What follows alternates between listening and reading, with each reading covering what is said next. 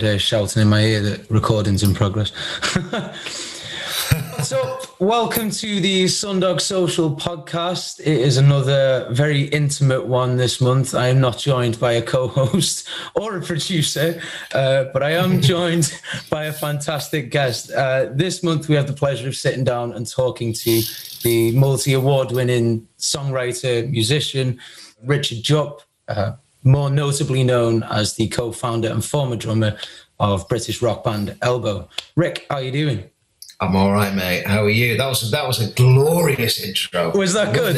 Did you like that? Loved it. Oh, wow, yeah. Getting tingles. It's like being back in the game. I try and make sure. In the game. Not on the game. Sorry. In the game. Yeah. I try and make sure I have a nice little rounded off intro for the person, whoever I'm into. Like, just give that little pizzazz at the start. Oh, mate. Honestly, it's TV worthy. That I tell you. I appreciate it. I'll be taking Oprah's job next week. Right. So obviously, the first thing we've got to talk about, the elephant in the room. We have to get through this bit. We definitely, and I do want to talk about it, but I've got other things that I desperately want to talk about as well. But the first thing we've got to talk about, obviously, is your involvement with Elbow. I know you've probably been asked the same questions a million times. A couple of times, yeah. Yeah, about it. So I did try and go in a slightly different route and ask the questions that I think I'd want to hear if I was in your position. Right. Not the sort of, what's your biggest generic influence? Kind of. Yeah. But the thing that I was most interested to know about first was, so obviously you guys sort of got together in early 90s. Not to make you feel too old. It's fine. So, and then you obviously by like the late 90s, you were officially known as Elbow. I think you were called Soft before, weren't you? Yeah. Is that a throwback? Yeah, I'm going to get, it's like sort of being slapped, but it's fine. It's all right. It's good. I won't mention that again then, but I was doing my research. I was like, oh, Soft. And then they changed it to Elbow. Yeah. Okay. Yeah. Most beautiful word in the English language. I think that was the reason you changed it. According to the Singing Detective, yes. Yeah. It was how it feels in your mouth to say, because you fully enunciate the word. You can't sort of shorten it or it's ELBOW. You know what I mean? You have to sort of say the whole thing, if that makes sense. I like it. It's very artsy. It is. It's funny. There's several different stories about how we sort of came on that name, but it was literally just we put a load of rubbish names or idiotic ideas on a wall. Very, very drunk one night. As always. Pretty much all nights. Yeah. And I think Guy just literally threw a dart. And it was kind of like, cow puncher was the nearest one. I think it landed and it was like, we can't have that. But elbow. Yeah, fuck it. We've been at this for 8 hours. Yeah. And nobody can see anymore. So, yeah, just pick that one. Elbow. Right, okay. What story can we make up around that? But, you obviously get... you have to get the piss taken. Whatever your name is, you know what I mean? The Killers. It's like, well, what? U2. What? I think if you say any kind of word or anything enough times, it sounds daft. So,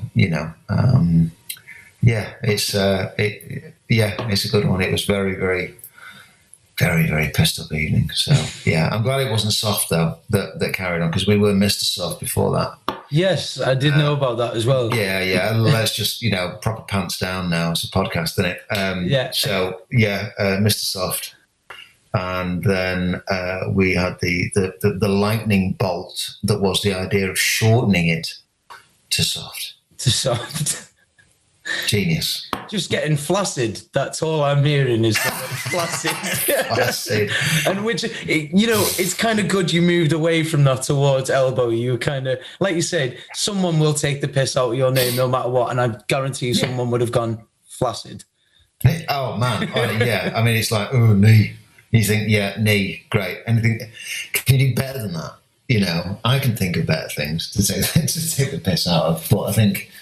it's one of them, innit? I think we were, at the time, we were trying to write to order, you know what I mean? Trying to write a 3-minute single as was. Obviously, it's the whole industry has changed now.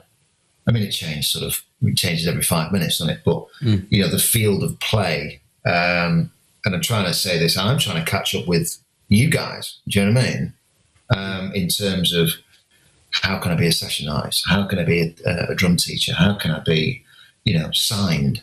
What does it mean to be signed? You know what I mean? How do what the logistics of going on tour? And you just think, well, don't know. Do it yourself. Yeah. That's all I say. It's just trying to do as much as you can yourself. And I think that's what we were.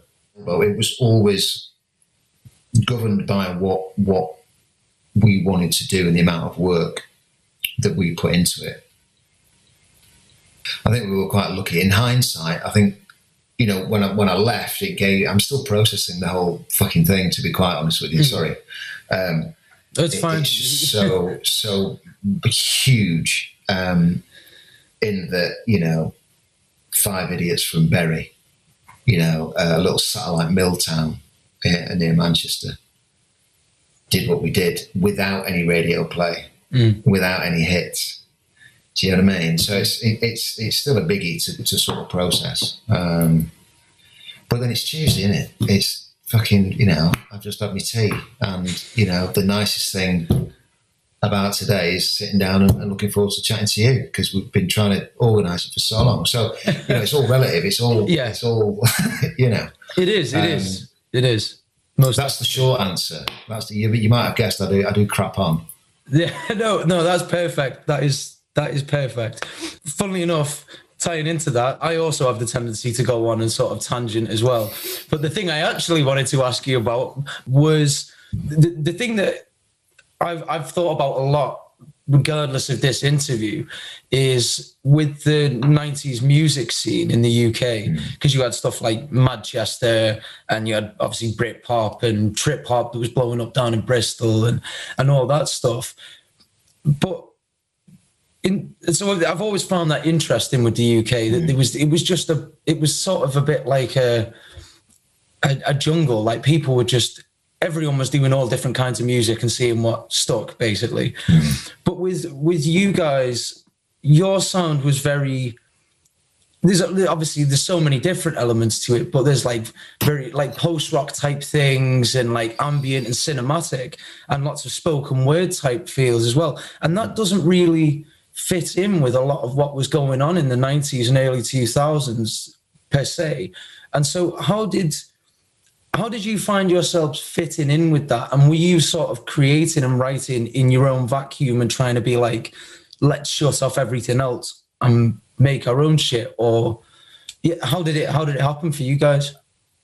That's probably the best question I've ever been asked. And it's really interesting, because when you're in a band,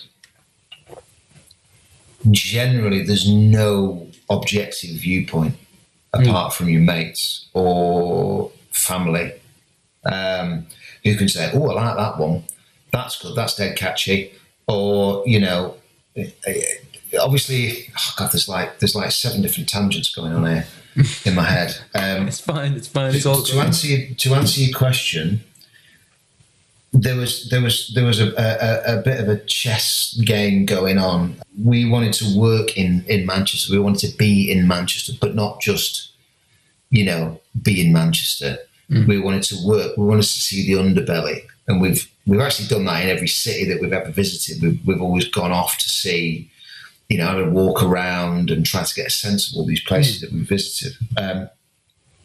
You know, because you've got a very limited amount of time when you're on tour. But in terms of getting into the sort of inner workings of Manchester, you know, the big metropolis, once we kind of played Bury and pubs and small clubs, obviously you need to step up. So there was a hunger there, and I think, you know, Guy led the charge. He was a bit of a pathfinder in going into town and making himself known.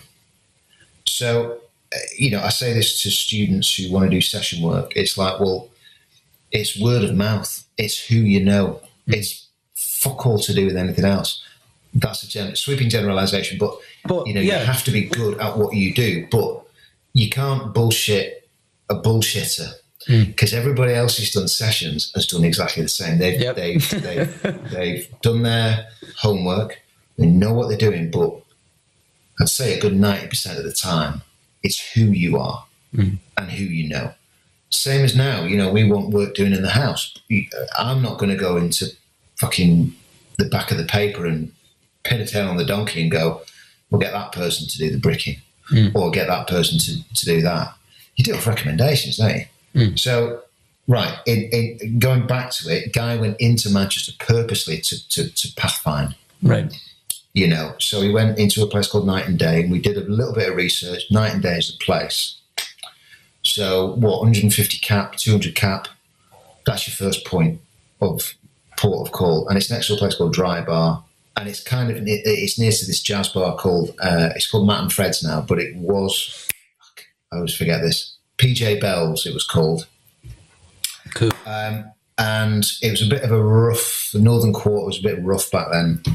Anyway, so Guy sort of got into Night and Day and hung around being all, laconic and avant-garde and cool, sipping on a 4-hour coffee kind of thing, reading books and shit like that. So, but he was being seen, and everybody he spoke to was, I'm in a band, and everybody was like, oh, it gives a shit. Everybody's in a fucking band in Manchester.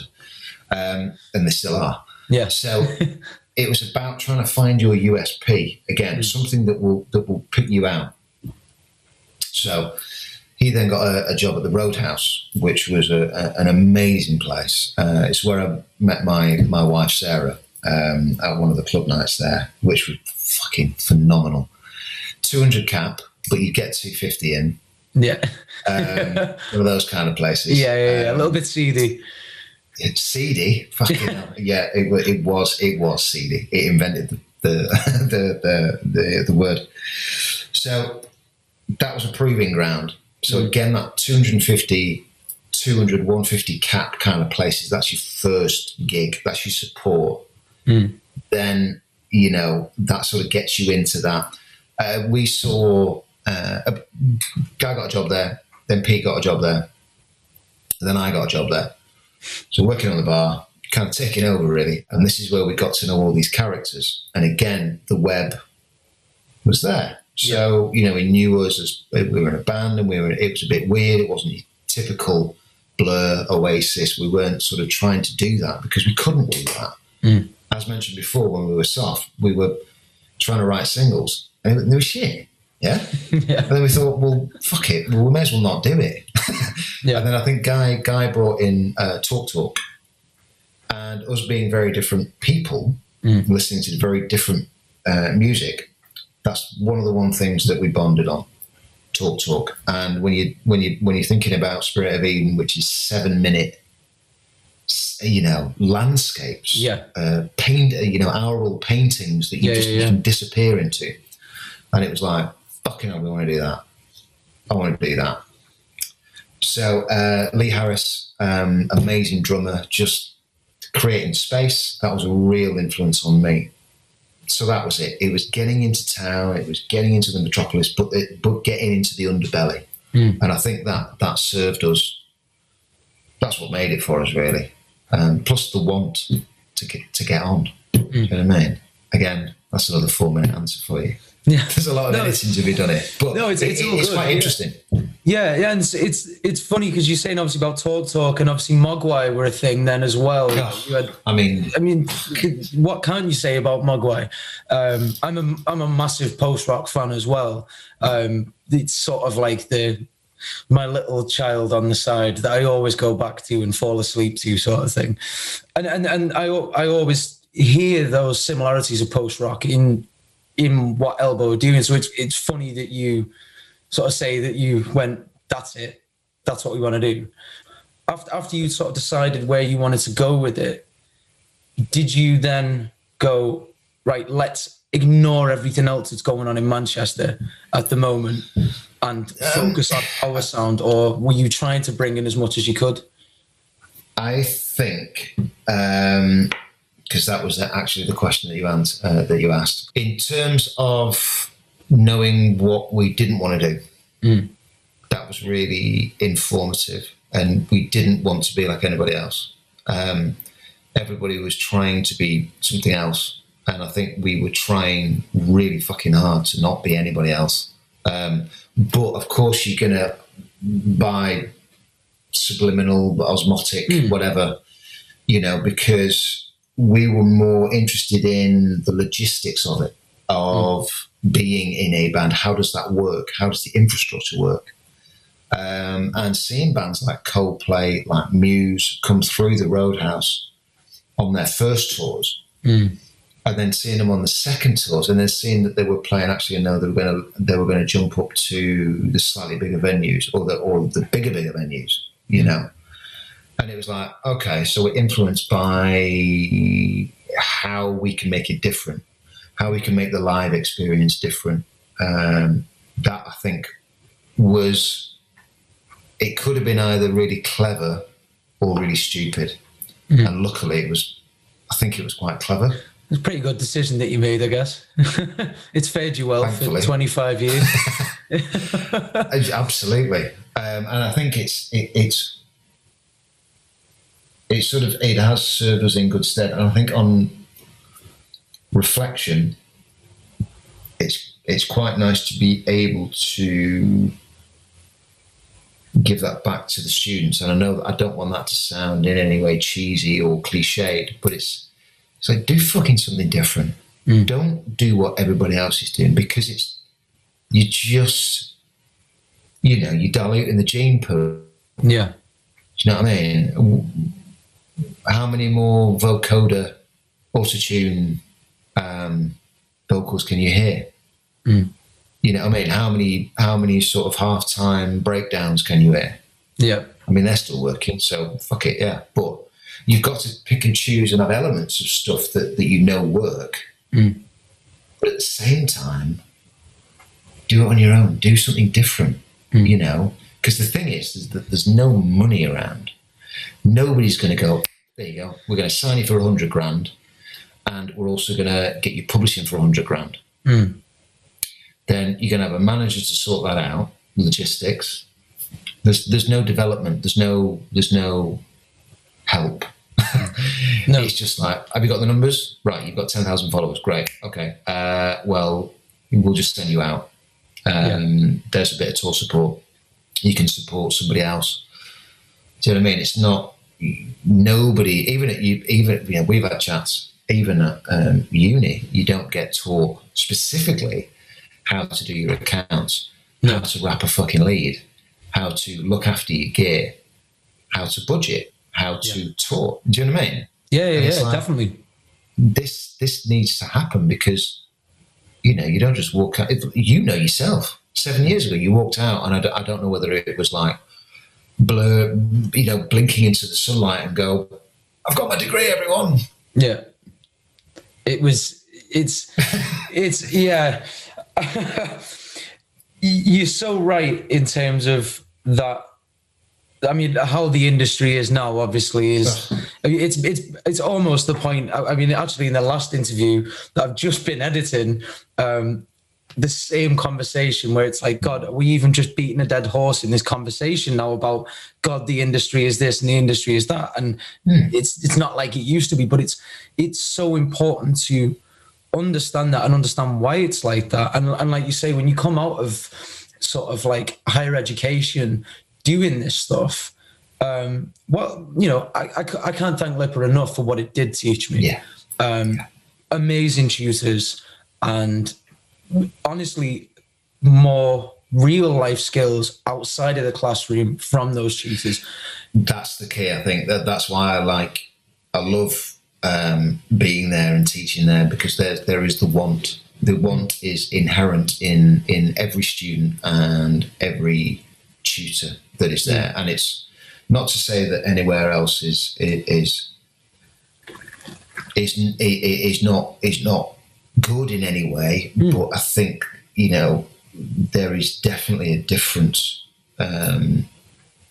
with Lipper, most definitely.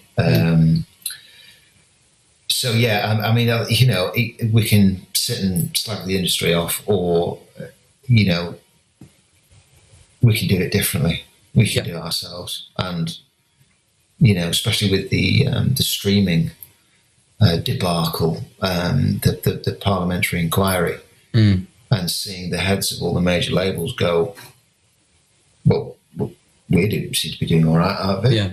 We're fine. We're the ones taking the risk. And it's like, well, no, you're not. No. Because the amounts that you're talking about are so fuck all to you that it's not a risk, and it's a tax write-off or something. Do you know what I mean? Yeah, of course. Yeah. But more than likely. Some kind of fantastical accounting will surely scrub that off the list. And when you're talking about somebody who might not just have it yet, but in a year, who is supported and said, right, there's 25 grand, 30 grand. You don't have to work. You can work. You can do, because it's good.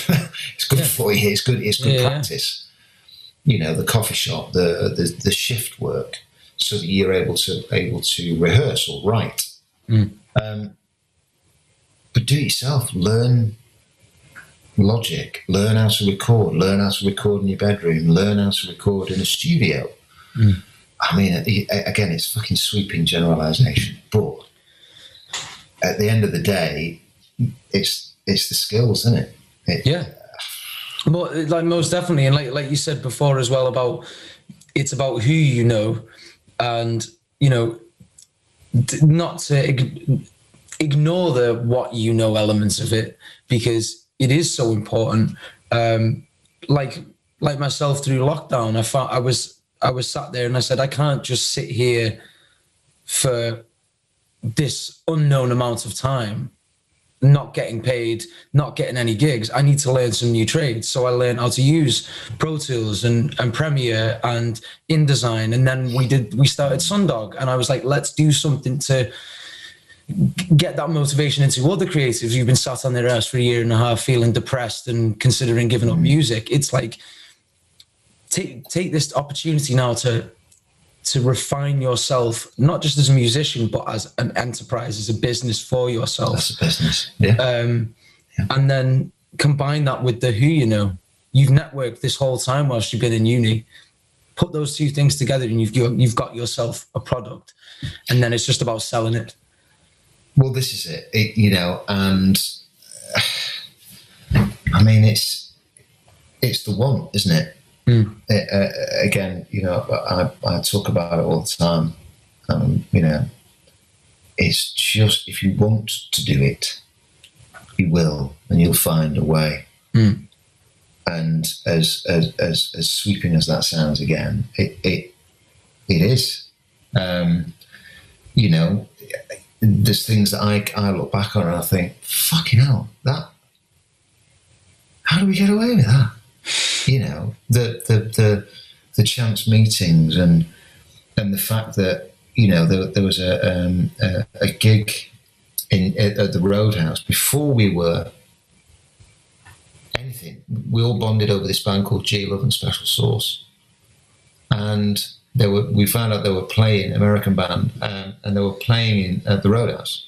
And I don't know whether Guy, he'd not started working. I think this was when the ball started rolling.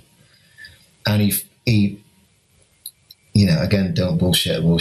And he rang from night and day, because he was like, right, this is going to be my office. I'm just going to hang out and be around. And he rang John, the owner of the Roadhouse, and said, hi, John. We're in a band called Elbow. And we were just wondering if there's any chance we can get some guest list places for the show tonight for G Love and Special Sauce. And John, being just fucking on it, he went, Guy, at Elbow? Oh my God, we never played a fucking gig outside Bury. And he went, Mike is right. Okay. Yeah. So how many are there of you? And Guy was like, oh right. Well, there's 7 of us because we'd like to take a couple of our crew. Yeah. And John was there, obviously like that down the phone, going, "The fuck is this?" And he's like, "Okay, so what time shall I send the car around for you?" And Guy was like, "Oh fuck. Okay. All right. Yeah." And John was like, "Look, you've got the stones, man." So I think he either I don't know whether he gave us tickets or not. I can't remember, but it would have been nice to think that he did, or he gave us a couple of freebies. But I think it was quite endearing that he tried to get one over on a club owner in Manchester. So, but if you don't take that sort of risk, even if it is a sort of ballsy and borderline delusional risk, then you'll never know. Totally. You'll never know. Do you know what I mean? You have to. Sometimes you have to walk with bigger balls than you actually do, and pretend you're bigger and better than everybody else. And you go, "This is the reason why you're hiring me." Why you want exactly. me. Not. But then you do have to. There was somebody that we knew who was coined the phrase "hype beast." Yeah. So they had all the gear and no idea. You know what I mean? And it's like, okay, right. Well, you do need to have something to back it up. Do you know what I mean? Thankfully, it seemed that we did, or people saw it in us. But again, it's that you play to one person.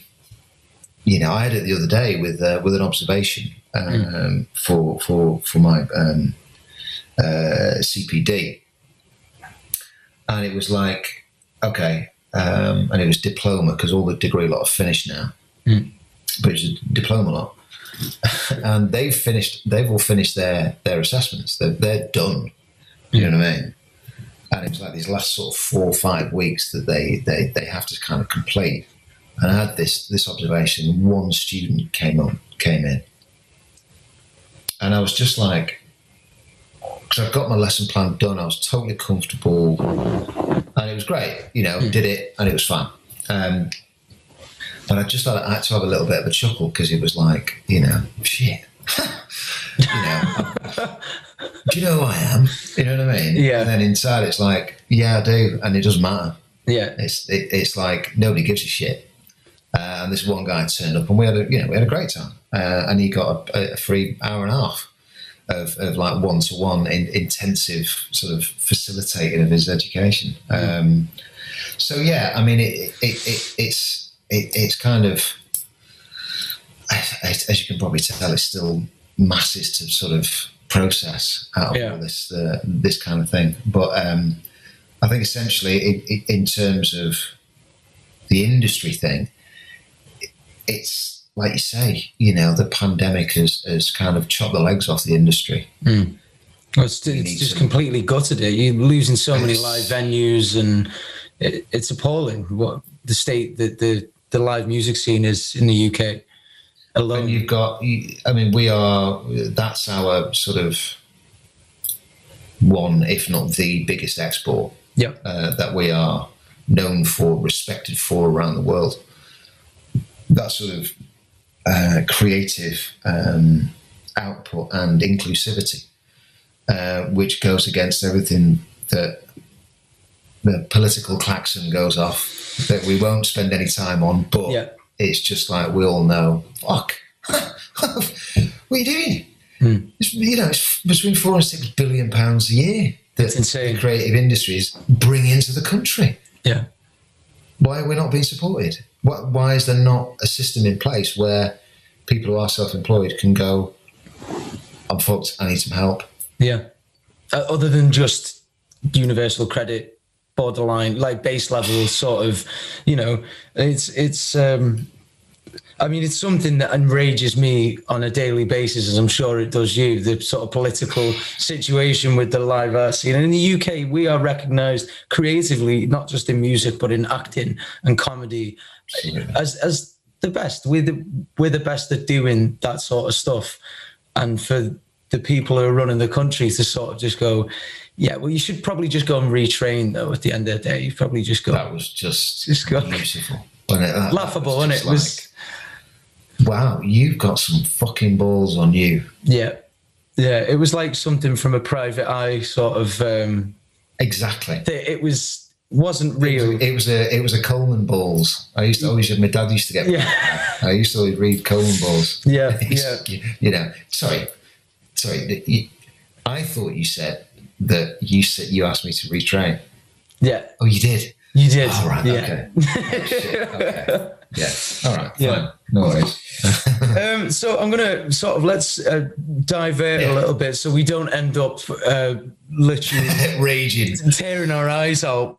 You as a drummer and what you did in Elbow, because I know that you had obviously a lot of songwriting influence on what happened with the music, but when I listen to your style of drumming as a drummer myself, like I say, I get the post-rock thing, but you also incorporate lots of really sort of, as a drummer, you'll get this Jojo Mayer-esque sort of sounds with what you're doing with cymbals and toms and things like that.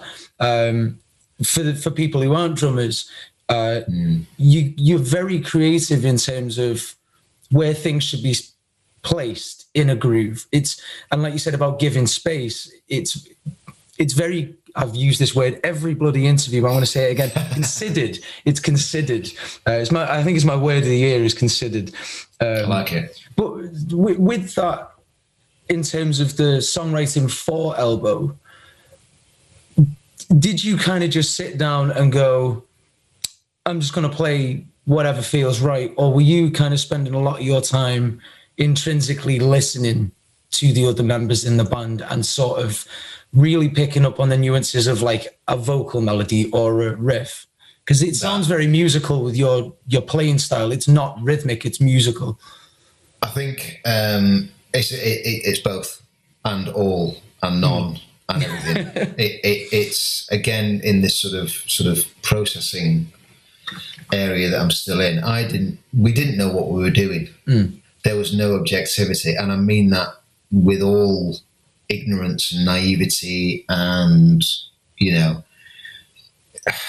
of course we did to a certain extent, but in terms of trying to be perceived as something, an entity, I don't think we thought that far. I think in terms of the drumming, because we were a kind of a collective in terms of it wasn't me responsible for the drums, Pop for the guitar, Guy for the vocals. It was very much, the only thing that Guy was responsible for solely was the lyrics.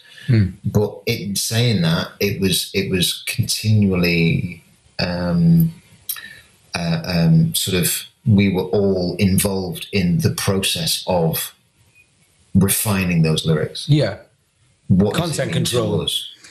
Absolutely. Yeah. So he said put the tabard and a little hat on. It was all content control. Yeah. On the conveyor belt as it goes past. Yeah, exactly. No, don't have that. That's so in terms of the drums, it was again this sort of osmotic, because this sort of thing that was just, it grew, and there was no set way of writing or recording. There wasn't like a writing period, recording period, demo period, recording album period. Yeah. It's just one big beautiful mess. Yeah. So again, that aided the ability to continually go in and tweak and tinker, and be influenced by everything.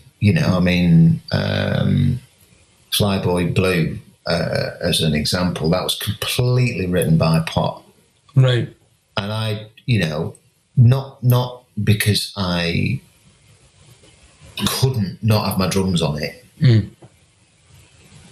I tried, we were like, right, I'm going to go off and have a play with that. Cool. See if you can come up with give us a mix without the drums. Great. And he did it on an old, a really old drum machine, a Rhythm Ace, I think it was called. Right. One of the first ones. He was going out of time and all sorts, but it sounded great. Yeah. And it's right for the track.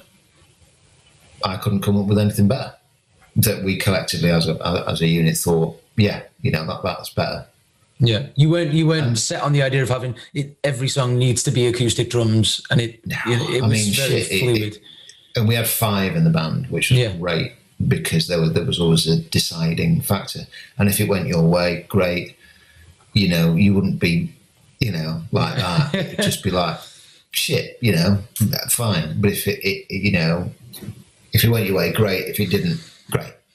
And did that remain true for as you carried on writing and recording, excuse me, through the years, not just for your early stuff, but as you kind of progressed with the albums, there was an element of it sort of narrowing slightly. There was an element of a sort of funnel happening, which I won't go into, but it felt like that there was a little bit less band, more people involved. Yeah.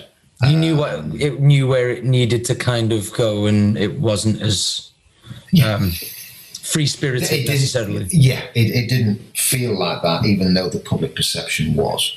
Right. So, that was one of many, many different reasons why I wanted to sort of do one.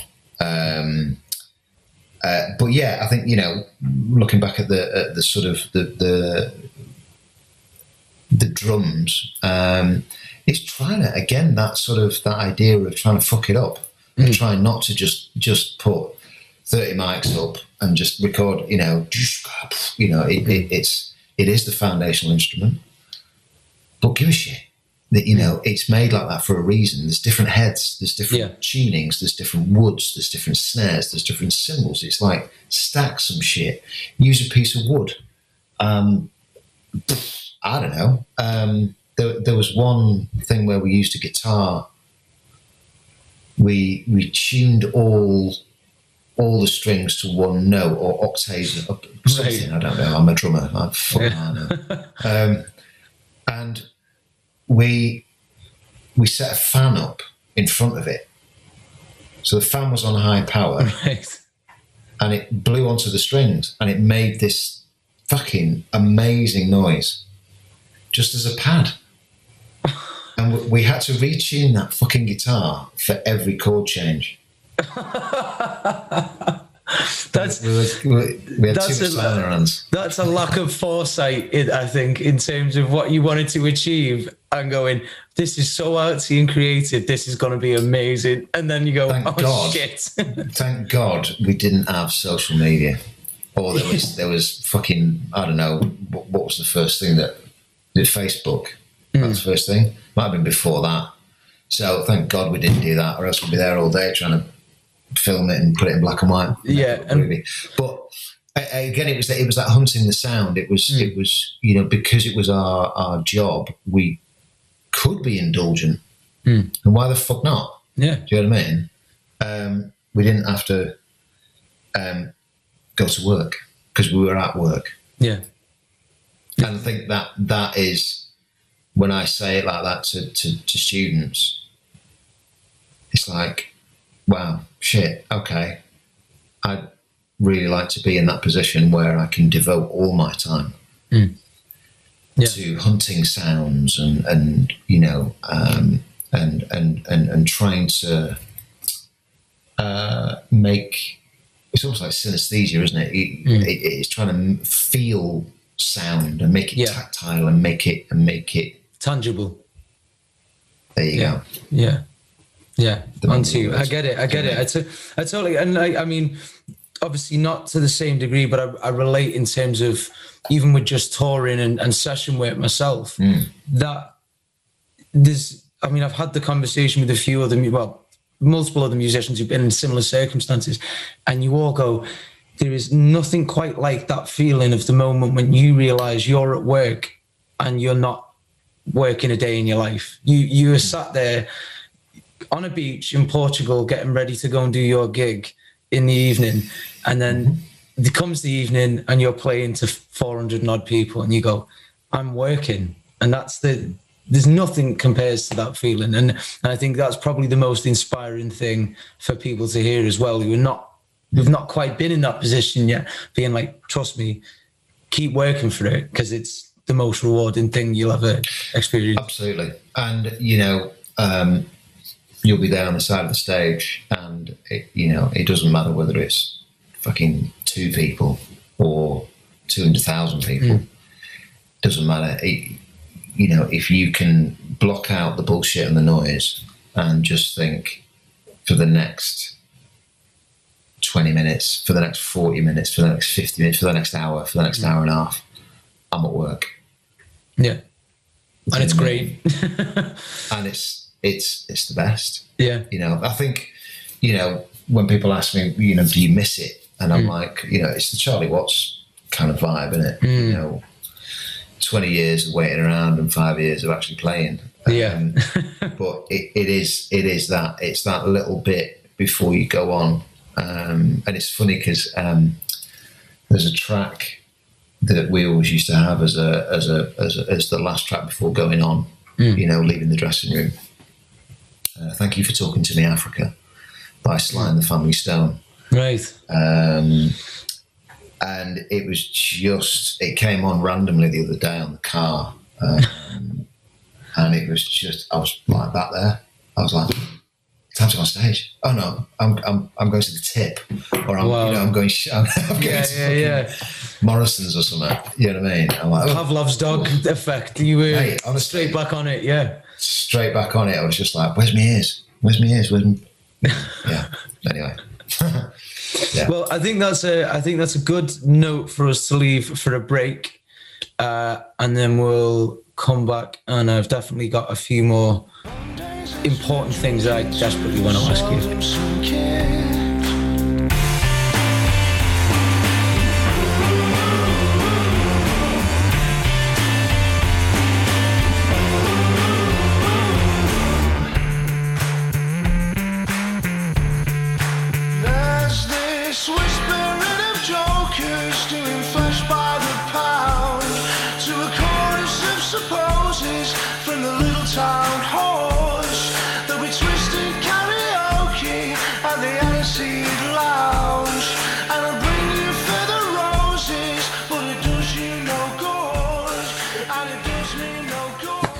What's up? We are back in the Sundog Social Podcast, and we are here with Rick Jupp. It is an absolute pleasure to have you here.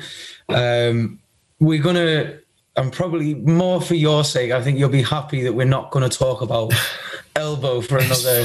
It's fine, man. Only because I know you will have talked about it multiple times, and I know you've also got much more interesting things going on at the moment for you, as well as moving house. Yeah.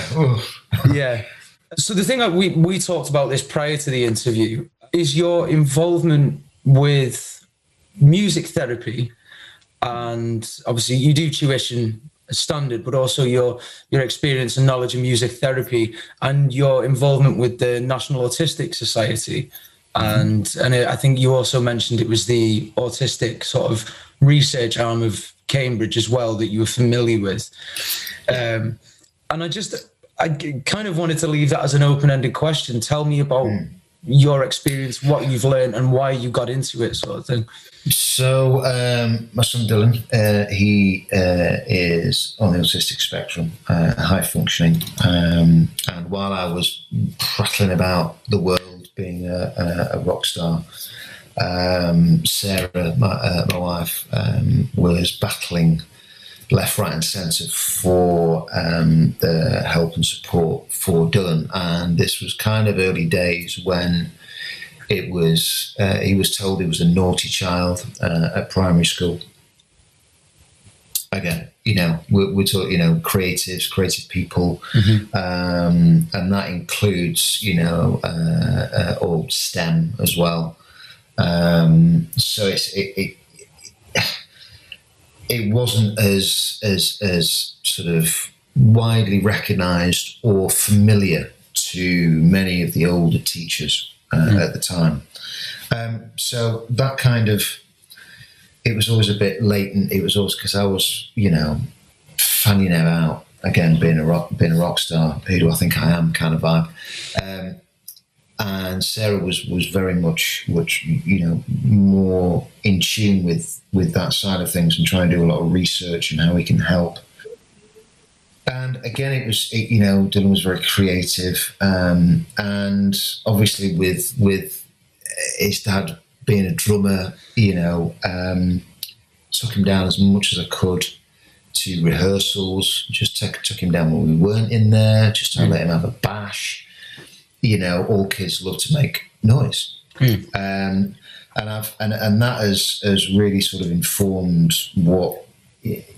How I see the therapeutic side of anything creative, but obviously with drums, especially music, but essentially with drums. So, I'm kind of winging it. I wanted to do for my PG cert a lot more sort of research, more based in the practical elements of neurology and how the brain works and how we remember stuff, how we learn, how we teach ourselves, how we recall, all these kind of things. So muscle memory, there isn't any because muscles don't have any neurons in them. Yeah. So they can't store memory. So it's all in here, and that's sort of enlarging that map of accessibility. So what I try and do is more coordination based. I don't read, I don't do grades. I kind of don't agree with them a little bit, but that's not very good as a business to say. No, but I agree with you. There's a need for them, and they do a lot. But essentially, I think it's an objective thing. It's what other people want for their student, rather than what the student needs. Yeah, absolutely. So, that is another podcast in itself. In itself. Yep. So, I get a lot of students who come to me after doing grades and go, I don't hate it. I don't like it, but I really love it. Can I love it? Can I just play whatever I want? And it's like, well, yeah. Of course you can. So it's quite interesting in the fact that has led me to the sort of therapy side of things. But in terms of the NAS, that's kind of that's like a little bit because they need high profile people. I'm not very high profile now. And that's what they need. I'm still in contact with quite a few, and, retweets and thumbs up and this, that, and the other. And anything that I do get involved with, I'll get involved with. And the same with the ART, which is Autism Research Trust, which is led by, it's actually Sacha Baron Cohen's brother, Simon Baron Cohen. And they've got a new facility they built as part of Cambridge University's research wing into what is autism, right? What is Asperger's? What is this AS spectrum? And how can we understand where people sit? Because everybody sits, everybody has traits, everybody has little foibles, which is what makes it so beautiful. Exactly. Yes. Yes, definitely. So, and he used to say that you would think somebody would have, it's like, again, Dylan. So look at him. No. But then there's elements where, people get stressed in certain situations and overloaded information. Might not be AS. It might just be who they are. So it's how do we distinguish this? And obviously when you have an ability to communicate other than verbally, which means it could be through numbers, it could be through formula, it could be through music, it could be through fucking pottery, it could be through painting, it could be through anything. And it's like, if that's an ability to communicate, then it should be embraced. So again, with the coordination aspect, it's giving the student the tools to communicate. So that if they hear something, well, that means that if that's an eighth note. Okay, right. So we do subdivisions. That's an eighth. Okay, so the kick is on the 1 and the 3, and then the snares on the 2 and 4. Oh, yeah. Ooh. And that light bulb comes on then.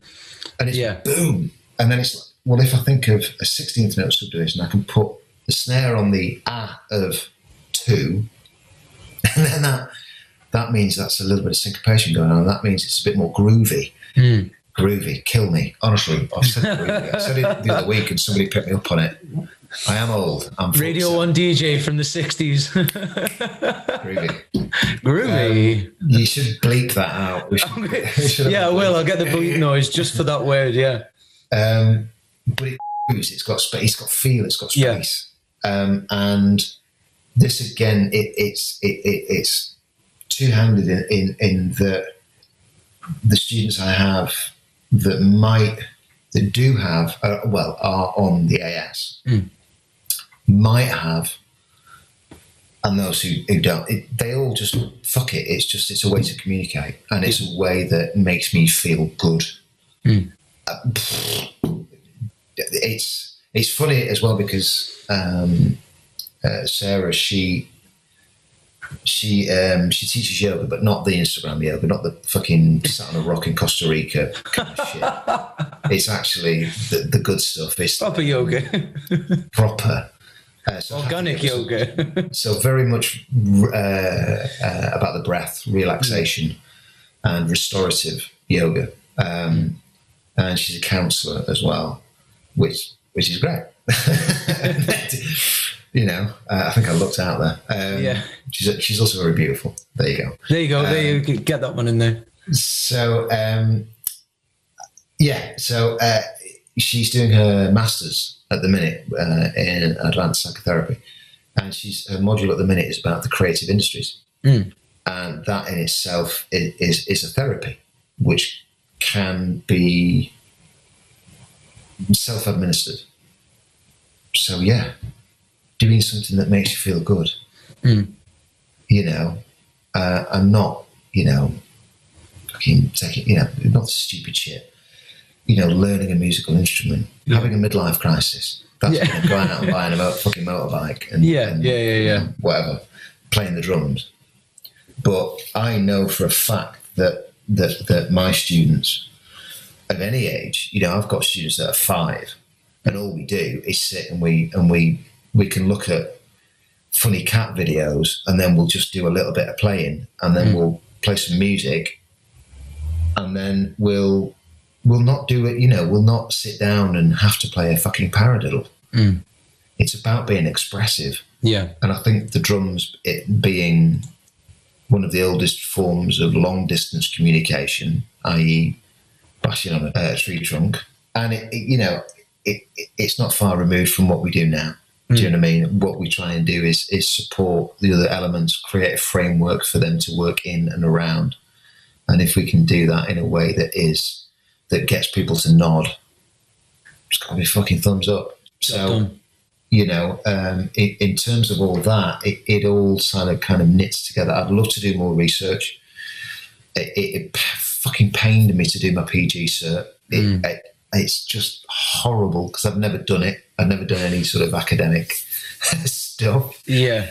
But I would love to do more research in that area in terms of how we're able to communicate through music, through anything creative, and how the brain works. There's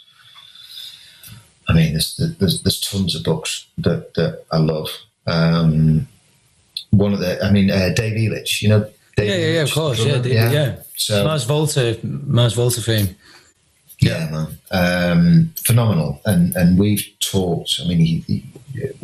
We sort of send horrific shit to each other, over Instagram and stuff. But he's a beautiful, beautiful man. And, he looked at it first in terms of the physiology Right. the ergonomics of drumming, and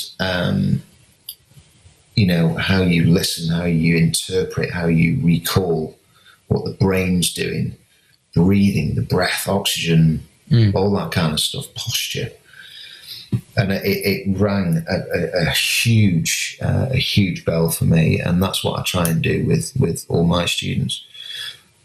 And again, it's, you know, it's something that isn't necessarily de rigueur. Do you know what I mean? It's like, you know, fuck it. Who gives a shit whether you can do Swiss triplets?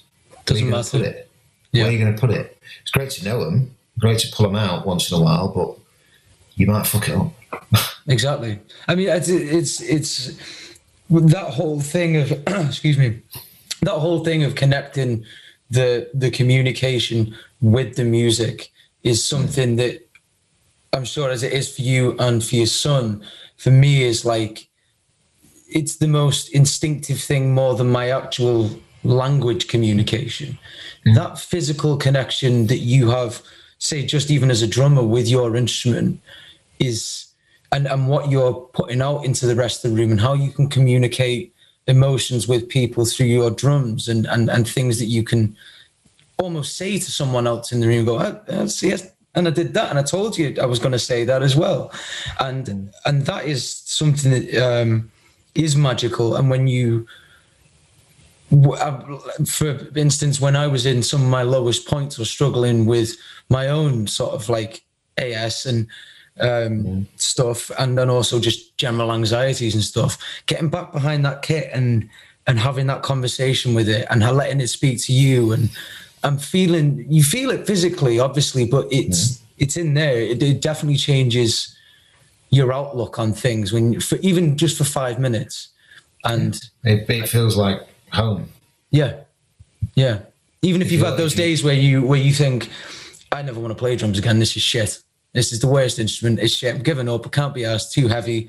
I don't want to carry it in the back of the car anymore. And you sit on it the next day and you go, why did I even think that? I'm in love, you know. Not to get too corny about it, but relating it to what you're saying about the whole, its effect, music and music therapy, and especially with drumming, its effect on your mental health is something that I think is obviously understood and researched, but needs to be discussed more. I mean, you know, doing the mental health first aider course, you know, there's a charity called Hummingbird, a guy called Ian, who there's a few other people involved, obviously, but Ian was my or is my port of call, and you know, music saving lives, and he provides the mental health first aider course. It's a different one than I did. But in terms of allowing people to become just a little bit more aware of you know, not just putting a tune on. It's not understanding. I mean, again, fucking hell, it's Tuesday. Let's not get bogged down in it. But no, of course. It's like, you know, tune, music, makes you feel good? Great, fine. That's it. Yeah. You know, we can look into the sort of neurology of it and think, why are these endorphins kicking off? You know, I mean, early on, Newborn, one of the tracks that we did, one of the first tracks that we released, you know, we had a letter. It was that long ago. It was a fucking letter. There wasn't even an email. No fax machine. Before that, man, Jesus, I am old. But the couple, woman had a stillbirth, and she got hold of the tune, and it helped in a small way with her grieving process and the couple's grieving process. And it was just like, you know, fucking hell, well, that's ridiculous. That's amazing. You know, anything from now on, I remember thinking, and we discussed this. Even, you know, because we were fucking stoned half the time. But I remember we discussed this, and we said, well, shit, we kind of, that's the point, isn't it? You've done it, yeah. We've done it. You know what I mean? And anything from here is a bonus. Yeah, absolutely. And then obviously the monetary greed, lifestyle, drugs and booze took over. And that was no, I'm joking. Just trying to balance it. But I think when somebody says that about something that you created, it's a bit what? It's a bit crazy, but it was a beautiful thing. That is, it's very profound. I've shared a similar experience. I released an album with my friend, and we just sort of stuck it online, thought nothing of it, and it was like, cool, post-rock album. He was asked. And the YouTube channel where post-rock dwells, they were like, this is cool, we'll put that on our page. Like, sound fine. Like, we just did it for a bit of fun. That's nice of you, thank you very much. And one of the comments in it got like 10,000 views out of nowhere, and we were like, what the fuck? And one of the comments on it hasn't gone up since. It got to like 10,000, stopped, and we were like, oh, cool. But one of the comments was, this music, like, it was something along the lines of, this music makes me truly feel like I'm now alive, and that my life is better for hearing it. And we just wrote that shit because we were like, it means nothing. We got absolutely hammered, and we wrote a post-rock album playing Spyro, the video game. And we put that out, and for someone to say their life's changed because of one of the songs, it's just like, I don't need to achieve anything else. I don't care about anything else anymore. It is, and not to sort of bring it back to a personal level for us, like, oh, look how we've changed lives. But that's that connection that we're talking about with music and how it can shape your mental health. Well, we have to process. The counsellors have to get counselled. Do you know what I mean? You need to sort of talk to somebody, and if you can talk to a fellow musician who understands that and who has had that experience, then you're not coming at it from, look at me, I've changed 375 lives. Yeah. Do you know what I mean? You've only done 200. You're not Princess Diana, like. I don't know. I had my moments back in the day. But I don't know. One clap is a loud clap, and if you can understand that it doesn't matter, but you don't say it. Yeah. Do you know what I mean? You keep that one. You keep that one for yourself, or between yourselves. Yeah, definitely. You don't need to sort of advertise the fact, even though I've just said on a fucking podcast. No, of course, but we're relaying it to the topic at hand, the mental health connection. So I don't feel like we're boasting too much, and I suppose you do feel cautious of whenever you kind of have to bring it up in a conversation because the conversation feels right, and you kind of say it and you go, exactly. But I'm not being like, I don't mean to be a prick, though. Like I'm just like, it's amazing what music can do. Special, a very, very special thing, that whatever it does that makes us tick, even and especially for non-musicians, the consumers, when you see something sort of changing how someone's feeling with just music, because we sit there and we go, oh yeah, well, he's playing -7 flat 5 blah blah blah, and he just did a Purdy shuffle or whatever the fuck did. And so we don't really sit there and think about it. And then when you take that sort of experience to a workshop group for people who have a disability or anxiety issues or things like that, that's your consumer then, and then you see that product in effect, and that's magic. It's weird because you I mean, shit, one day like this, and you look out and you see people doing that, and you've played it 5,000 times before, and you love the track. Do you know what I mean? Don't get me wrong, but there's those odd times, and you think,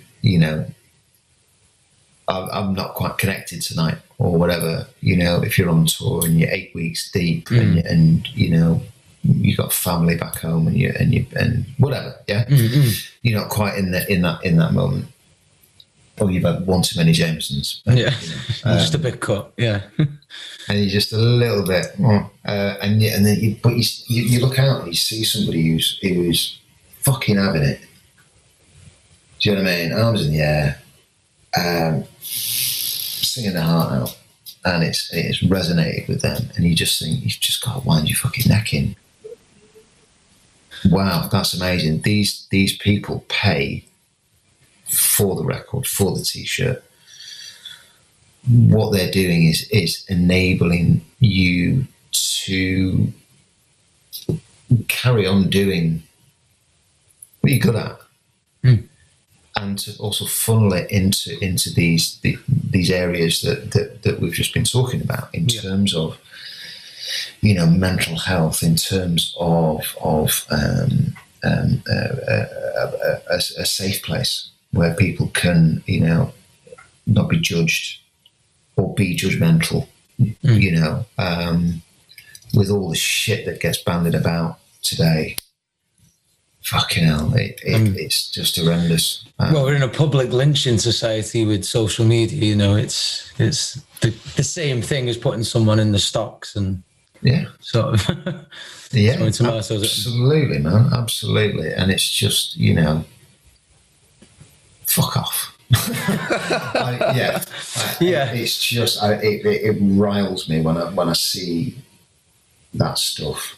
You know, if somebody's gone, well, I've had this today, and it's like, you know, how dare you do that? You know, but then that person has put a tune on, and they've actually been able to either deal with it or process it, or just get away from balance it out, or just put some fucking death metal on or something. You know what I mean? Yeah. And rage it out. That's why I love the drums. Yeah. Yeah, definitely. And it's cathartic more than any other instrument as well. It's amazing. Yeah, it's impossible to explain until you give someone a pair of sticks who's never played drums, go, hit that. What? And they go, oh, yep.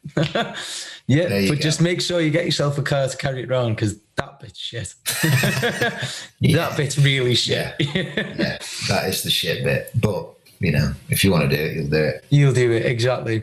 Well, I think that is brought us to a lovely conclusion, because that is everything and more I wanted to talk about, although I'll probably have to drag you out for a pint at some point to finish other parts of these conversations, finish the tangents that we go on to there. Sorry, man. I do. No, it's perfect. It's perfect. That's absolutely what this is about. There's no filter. The only editing I do is to try and get it down to an hour, and that's it. That's all I do. So so to tie it off, where can people find you? What are you doing at the moment that people can get involved with in terms of your teaching? Where can people find all this information, your handles and stuff? The handles at Jupp Elbow on Twitter and Instagram. rbjupp.com is the website. I'm sort of going through that phase of, I need to sort of revamp it and have a look at it. It's been quite sort of dormant, but it's good to have. And richardjupp@hotmail.com if you want to do some one-to-ones. And I'm currently in the stage of building another shed, posh shed, studio kind of a man cave.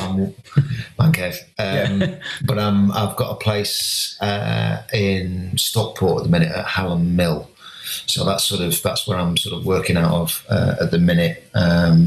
Sessions wise, there's a few little bits that are in the works, and then hopefully as more things open up, you know, you never know, I might do some more gigs, but you know, we'll see what happens. I'm pretty blessed, man.